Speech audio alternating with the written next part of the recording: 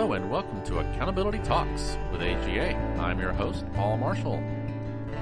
Today we have our current AGA president, Jerry Bowes. He's joining us today to talk about his agenda for the year, his theme, what he's trying to accomplish. We talk about fiscal sustainability, about thought leaders and problem solvers, and of course about innovative technologies. So without further ado, let's talk to the Prez, Mr. Jerry Bowes. Hello and welcome to the podcast. Okay, so today we are proud to have our current president, AGA president on the line, Mr. Jerry Bowes. Jerry, how you doing today? Doing well, Paul. Thanks for having me with you today. Absolutely. So why don't we just start off, maybe give our audience a little background on yourself, your day job, and then we'll kind of get into your presidential duties after that. Okay, sounds good. I'm Jerry Bowes. With my day job, I'm the technical manager for the Tennessee Division of State Audit for the Comptroller of the Treasury's Office. And essentially what that means is I basically am responsible for our quality assurance. So any of our financial statement audit reports, just really primarily make sure that those are in compliance with the auditing and accounting standards, and then everything else, of course, that goes with that. And part of being a CPA and an auditor is also external and internal peer reviews, and so that's another big task. I also attend all the GASB, Governmental Accounting Standards Board meetings as an observer for our organization and plus the National Association of State Auditors, Controllers, and Treasurers. So that's kind of an inside baseball task that I perform that actually ends up being quite useful for us in the field because we like to know how the sausage is made sometimes. That's right. And that's it in a nutshell, Paul. Gotcha. No, that's great. Yeah, happy to have you as the president this year. And we wanted to get into maybe just start off with kind of what your overall theme or goals are for the year, and then we'll kind of go down from there and talk about some specific items. But maybe just kick us off with kind of your high-level theme for the year. Okay. Yeah. When I was thinking about developing my theme, I really kind of looked at what past national presidents had done, and then I also looked at our AGA strategic plan, and something that popped out at me that was not only interesting but something that I am somewhat passionate about is what became my theme as thought leaders and problem solvers, and it's something that's key to the goals and objectives of AGA from a strategic standpoint. And it most certainly represents our AGA members. When I look at our AGA members, and I've interacted with our AGA members across the country, it's very clear that we have a lot of talented and smart individuals in our organization, and part of that is, we all face across the country, we all face challenges, issues, and problems. And whether it's for our organizations or for our AGA chapters individually, we all come up with those innovative solutions to deal with those challenges. And part of that is, ensuring that we share those best practices with each other. And so, just over the years, that seemed to be a part of it that resonated with me. And really, I think the most important part, coming up with those innovative ideas, whether they're going to have a big or small impact, is important. To me, the most important part is the problem solver side of my theme. And that is where our AGA members are coming up with those actual solutions to those problems that we face, and it can lead us to solutions-oriented decision-making. So that is the overall theme, and the components of it that really are driving what I'm wanting to focus on this year and currently are, is the challenge that really COVID presented us, and that mostly is not just our association, but pretty much all professional associations, has had challenges with membership, maintaining and growing membership. And of course, to me, the membership is the lifeblood of the organization. And so really getting a handle on turning the trend around. And now that we're starting to get more in person, that is starting to take off, and the trend is going in the right direction again. And then another focus is as an AGA member, we're all familiar with the Certified Government Financial Manager certification or designation, the CGFM. I may have a bias in this area since I served as the chair of the Professional Certification Board that oversaw the CGFM. I was on the board for 7 years and chair for 4. So the CGFM is another focus because I look at it as kind of foundational to everything we do in AGA, and that directly relates to professional development, leadership development. And then the other thing I also want to focus on too, Paul, is the intergovernmental partnership. And I know we'll talk about that a little bit later, but that is something that's one of those kind of not necessarily best kept secrets, but it is one of those great tools in the AGA toolkit that maybe not all members are aware of, but has a lot of beneficial tools and resources that can do all the things I've said so far, about thought leadership and problem solving. That's great. And it sounds like you've been able to go around to some chapters around the country. Have you had a chance to get out there a little bit? Yeah, actually I have. Up until last week, all my presentations to chapters had been virtually. As president-elect, I got to, I think, go virtually to 5 or 6 chapters, and then as president, it's been a lot. But last week, I actually got to go to my first in-person chapter visit, and that was to the Jackson, Mississippi chapter.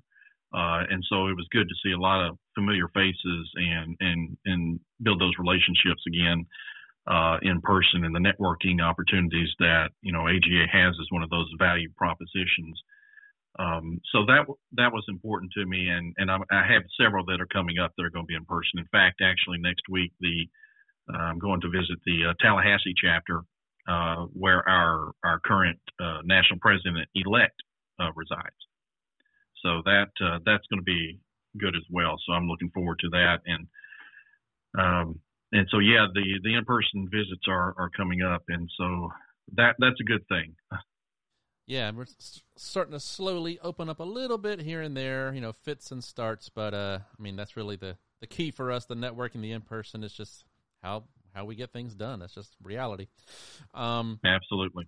So, and I like, obviously the theme is great, thought leaders, problem solvers, getting things done. And you want to talk a little bit about, so we're talking about, not just big picture federal, state, and local governments, but even just things like community service and things like that. What are you seeing there? Oh, yeah. One of the big community service events that I thought was very fascinating, it was a presentation that was done at our AGA lead back in the spring last year, and the New York Capitol chapter actually did a presentation on a community service event that they were doing, and really it was kind of a twofold purpose that I saw as it fits within my theme. Whether it was a chapter member, I forget, that has daughters that are Girl Scouts, they came up with an idea to teach financial literacy to the Girl Scout troops there. And I thought that was absolutely a fantastic idea because not only is it providing a great community service event, but it also, to me, has a second purpose, and that is developing the next generation of financial literate and independent thinkers from a financial standpoint, and in the future, hopefully, retirement standpoint. And so, it's teaching those lessons to, the Girl Scouts there that they can be financially independent. And so that to me was one of those great innovative ideas that our leaders, our AGA leaders, are coming up with. That also provides a community service event. And other chapters also are doing, other things too that are serving their communities, giving back to the communities, and that we always do, whether it's food banks or Salvation Army or things like that. It's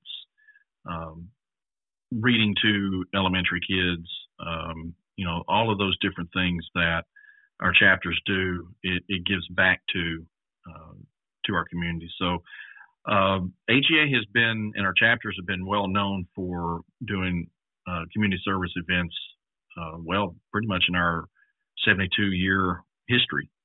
It happens every year, every decade, and I certainly am grateful for our AGA members who continue to do that. Absolutely. No, and I love that your theme kind of goes all the way from the top to the bottom, or whatever you want to call it, across multiple areas. Just get things done. I mean, people want to, spread the word and get financial literacy out there, encourage students in the accounting world. So I think this is a great theme that spreads across all these areas.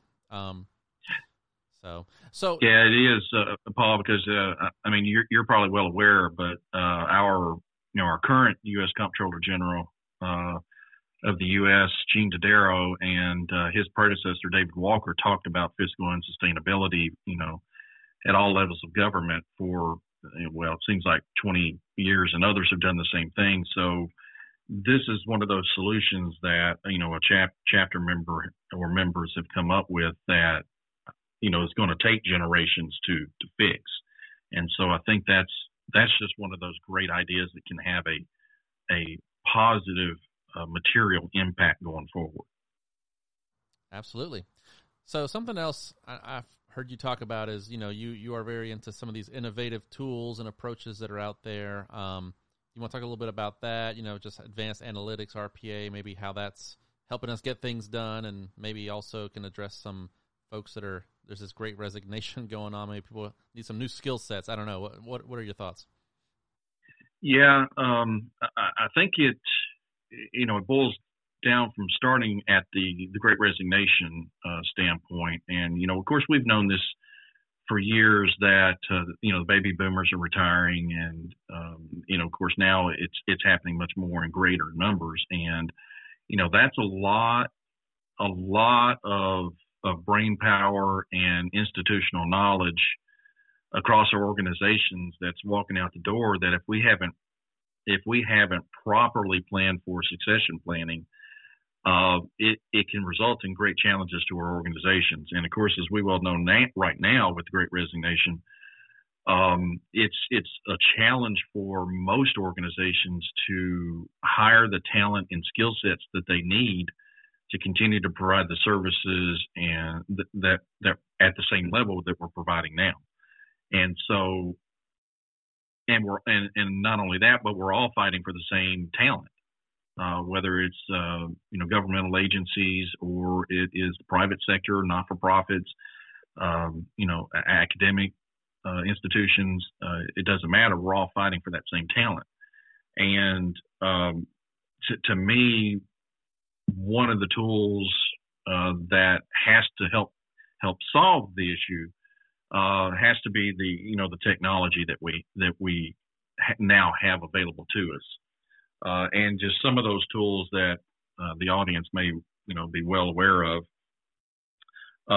Obviously, with COVID now, we've gotten very used to virtual meetings, and so that has become a great tool for us to be able to use. It's convenient. It allows us actually, from an audit perspective, sometimes actually has sometimes more pros than it does cons, and has allowed us to be a little more efficient. Before, we never thought that we could get the work done unless we were actually in the office or in the field doing it. And with COVID, we found out that, we can actually do it with the tools that we now have available to us, and do it virtually, and still have that quality, still be efficient and effective in doing what we're doing. But some of those tools that we're now starting, at least our office is now starting to get involved in, but others have been doing this now for probably about 4 years is robotic process automation. I know the federal government in some of its agencies, they actually were that along with in the private sector CPA firms were kind of leading the charge with RPA in the ways that they were using it, and have had really good successes with it. They'll take those voluminous repetitive transactions and automate those processes, and they are showing a lot of cost savings based on FTE and the number of individuals and the hours that are put into those processes when it was manual. So they're saving a lot of time and effort and producing less errors in the meantime. So we're now just starting to get into that, at least at the state level in Tennessee.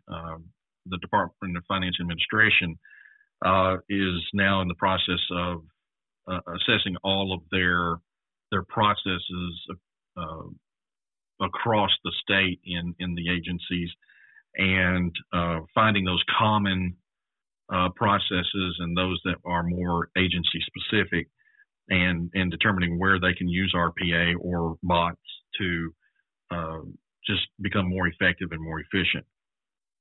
Artificial intelligence, AI, and machine learning, that's another area that we are certainly starting to utilize a lot more.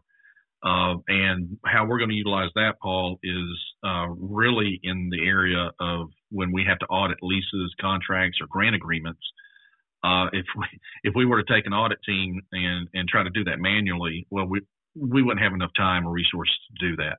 Plus, I can assure you that we wouldn't get very far in before everybody was asleep. So this is where the AI and machine learning can go through and read all of those documents for us as we've input the keywords and terms that we're looking for. We know what the expectations we want to see, so that we can actually audit 100% rather than do samples. That is going to improve our audit processes tremendously and allow us to do more value-added service as well. And then for those agencies that are more customer service focused, you have the chat bots. When we order something on Amazon or anywhere, Walmart, online, the box that pops up that, can we help you? Well, that's one of those chat bots. It's intended to be helpful without an actual real person that's doing it. Those are ways that even at the government level, providing customer service to our citizens is extremely important, and I think is something that they're going to have to really do, because the nature of providing service is changing, and the expectations from the citizens of how they get service is changing. And so we're going to have to come up with these innovative ideas and use these tools that are available to us to be able to provide the service to the citizens at the quality and timeliness that they expect. And so that's kind of one of those. Another one is blockchain. At this point, everybody's probably heard of Bitcoin, but the blockchain is going to be instrumental to the way that I see it, from the standpoint of, as I talked about, leases, contracts, and grant agreements. It's going to be smart contracts, smart leases, smart grant agreements, and it provides an audit trail for us. It will allow the same thing with AI, where we can go in and look at these, but it's all electronic. It's searchable. It allows us to see all the terms, and the quicker I think the governments start going down this path and working with vendors to get all of the, like with GASB 87 and leases standard, all of the things that GASB requires from a standpoint in there of accounting and financial reporting and note disclosure, all of those key terms can be incorporated within the smart contract or smart lease. And that makes it much easier for us to be able to not only audit, but also for the auditee to be able to account for those transactions appropriately and ensure compliance. So the blockchain, I think, is going to be extremely important. Then you look at the other side of the blockchain with the digital assets. And we just have a couple of examples, just in one in Tennessee, and then one in Miami, Florida. In Jackson, Tennessee, our mayor is trying to, or he at least wants to pay employees salaries in crypto. So in this case, in Bitcoin. But state law or constitution doesn't allow that to happen. So he's going to use an RFP for a third-party salary converter, where the employees would then have the ability to take their salary or a portion of their salary and convert that into Bitcoin. He also wants to be able to pay vendors in Bitcoin. The mayor of Miami wants to let taxpayers pay property taxes in Bitcoin. And then he himself is taking his salary in Bitcoin.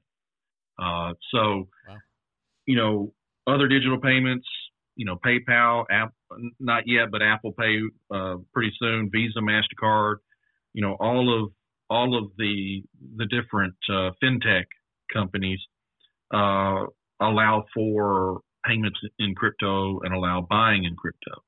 So, this is where we're headed, Paul, and all of these different technologies we're seeing are going to have for the most part, I think, a very positive impact on the way that we're able to provide services to our citizens.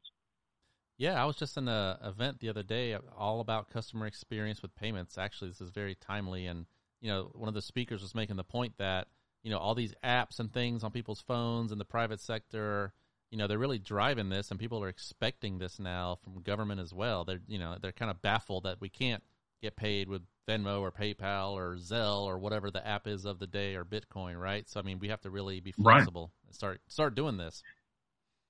Yeah, and we're so used to the instant service capability of having those apps on our phones, and I think that's where our governments, and especially AGA members who are kind of liaisons for AGA and their organizations, can start thinking about these problems and issues and the level of service and customer facing services that we're providing now, and start thinking about how we can better provide these in the future more timely, more efficiently, more effectively. And these tools are I believe where we're going to have to go. Yeah. And now that doesn't mean it's the end all be all. Right. But certainly, if you think about companies now, think Amazon now, but back in the day, Sears Roebuck and Company was the Amazon of its day for 100 years. Well, they didn't adapt and innovate fast enough, and they're gone. That's kind of the same thing here. Government's not going to go away, obviously, but if we don't adapt to what the citizen wants from the standpoint of how the services are provided, then it may be they go somewhere else. Right. Exactly. So, because the other thing too, that was an interesting point they made at this thing I was at was, everybody, like you said, they want their payment now. They want it. Why is it taking so long? Where's my IRS refund? I want it tomorrow. and not right. That, yeah. Not that we can really do that, but there's ways to show people, okay, well, where is it in the process? Even, like a UPS or a FedEx or even Amazon, you can kind of track your order, so to speak. So I want to track my grant or track my IRS payment. Where is it? Received and in process. You'll be paid in X days. Even that, would be super helpful across government to get things out there like that. Yeah, it's all about effective communication, really is what it is. Yep, absolutely. So I also wanted to talk a little bit here as we're getting close to the end, our little chat. So I know AGA has been hinting at a rebrand, and I know we can't release that info until I think they're actually going to do it at the NLT, I thought. But you were part of that process. Is there any teasers you can give us as far as that goes? Well, I can only say a few things about it, Paul. And I wasn't involved in the initial processes, but as obviously as national president and a member of the National Governing Board, we did get an update of where the consultant was coming up with their ideas, and so we did get to see some of that back in December. And I can at least announce that we are going to have the grand reveal of the end results of the rebranding at the NLT national leadership training February 23rd and 24th, and so we'll actually have the unveiling after the first day at the end of the day. So that'll be on the 23rd, that Wednesday. And basically what we were trying to do is obviously, the AGA being around for 72 years, back in the day, before the year 2000, we had a goal of, at that time, an organization goal of reaching 20,000 members. Well, we didn't get there. We got as close as maybe anywhere from 16 to 17,000, but that's still, quite a ways from 20,000. So our name has been limiting our ability to go to that next level. And, we can talk till we're blue in the face that we're not just about accountants and auditors, that we have all kinds of other disciplines that are represented in AGA from our membership, whether it's procurement officers, budget analysts, IT specialists, a whole host of different disciplines other than auditors and accountants. Once we said Association of Government Accountants, we've lost people. So the rebranding is necessary, and I think is foundational for us to continue to present the message that we are a diverse membership. Obviously, demographically we are, but it's also to just present the image that we are also from a discipline standpoint and skill set standpoint. So the whole goal was, to work with the consulting team to just help us modernize and expand our brand to better reflect our diverse membership and the communities we're serving, and to be attractive really to the next generation of the workforce. That was really what this was trying to achieve. And I think based on my initial look at it, I can tell you, Paul, that I was like, wow, when I saw the ideas. I mean, it was impressive. And I think I was very excited. And I believe our membership will be very excited too. And I definitely see the trend of our membership growth going higher. And I do believe, as part of my goal, I do want to see us in the next 3 to 5 years get to the 20,000 membership numbers. And I think we can certainly do that now when the rebranding is in full steam ahead. Okay, well, that's exciting. We'll be looking forward to that unveiling. So I just had a couple more questions for you today.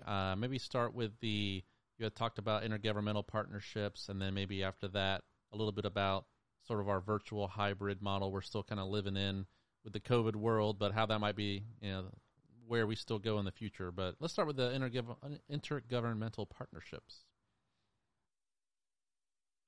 Yeah.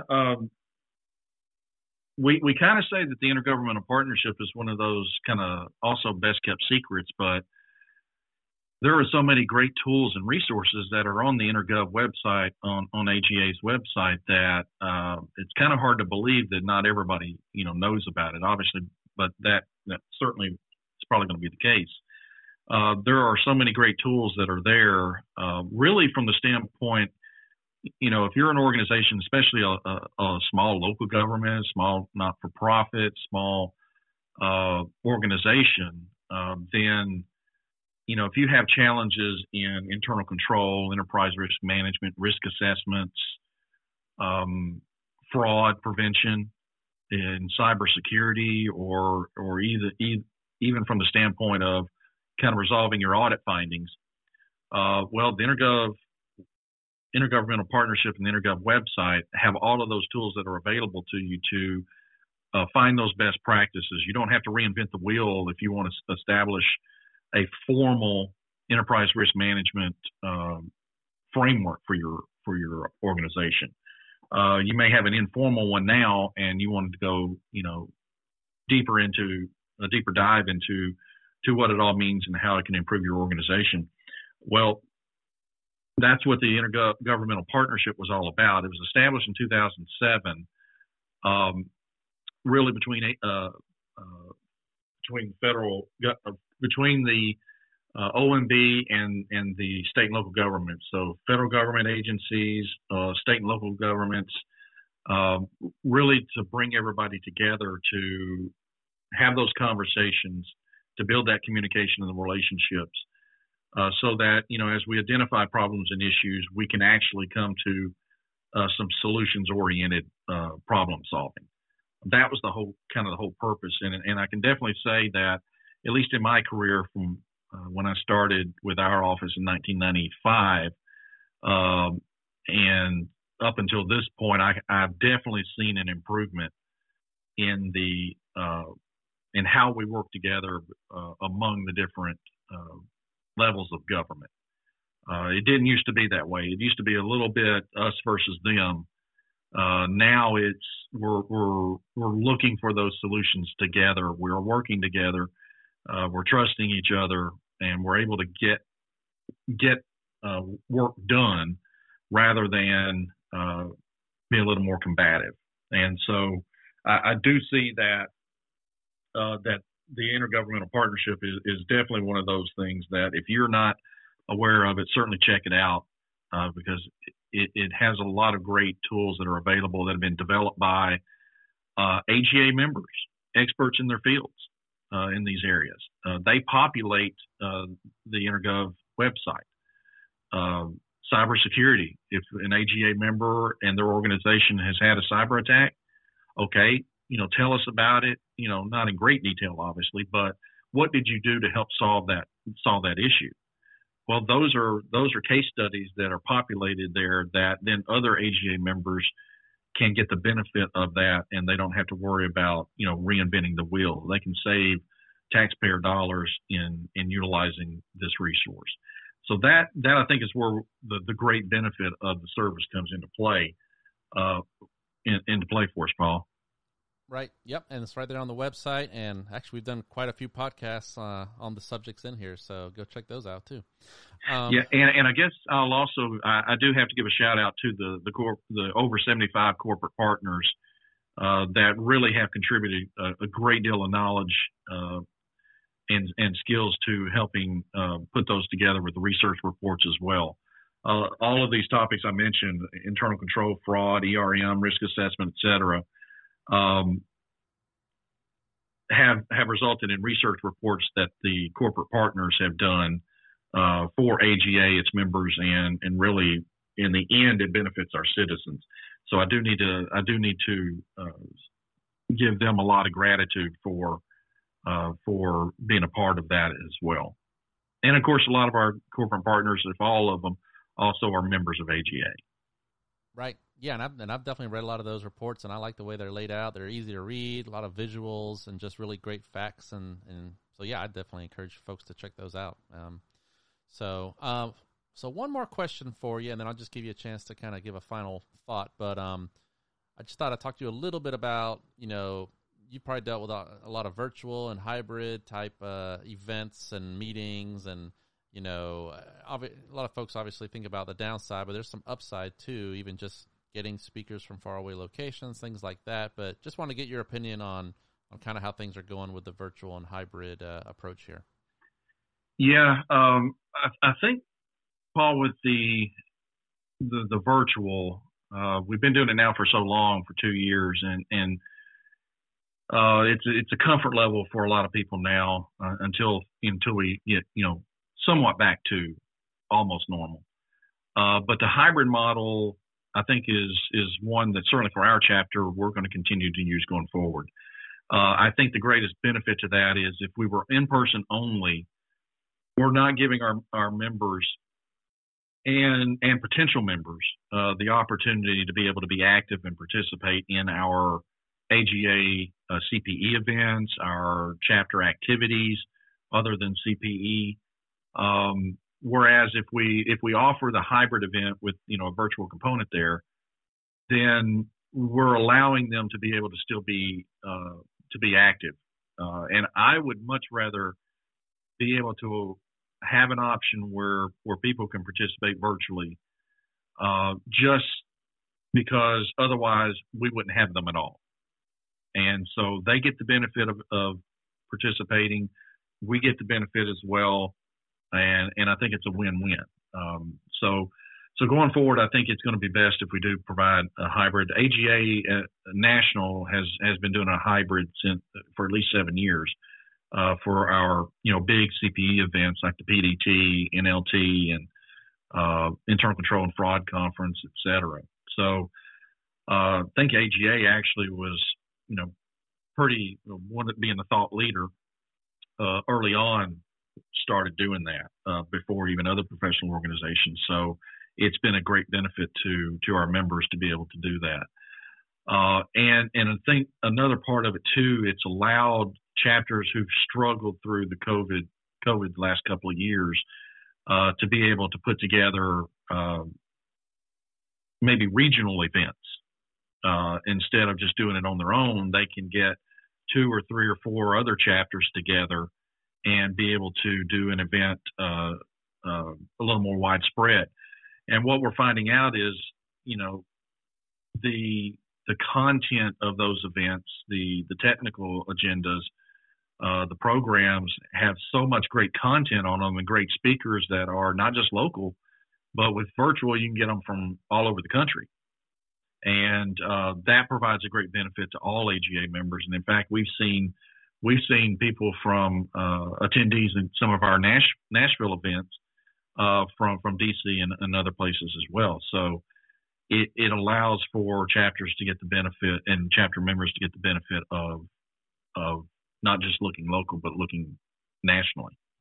Right.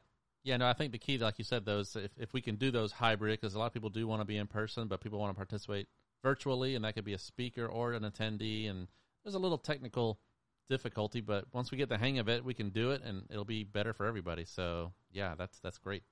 Absolutely. And I think, Paul, everybody's going to understand, at least I hope everybody understands that that having the convenience of doing it virtually, you're sometimes going to run into some audio-visual technicalities, but overall, it's still a much greater positive than it is a negative. And probably at this point, we all just need to kind of, ratchet it down a notch and just be patient with our leaders and from that standpoint. And those of us who have planned large events like a PDT or other annual conference with other organizations, we've done these so many times. We understand that there is a lot more that goes into it than attendees will see that have never been part of that process.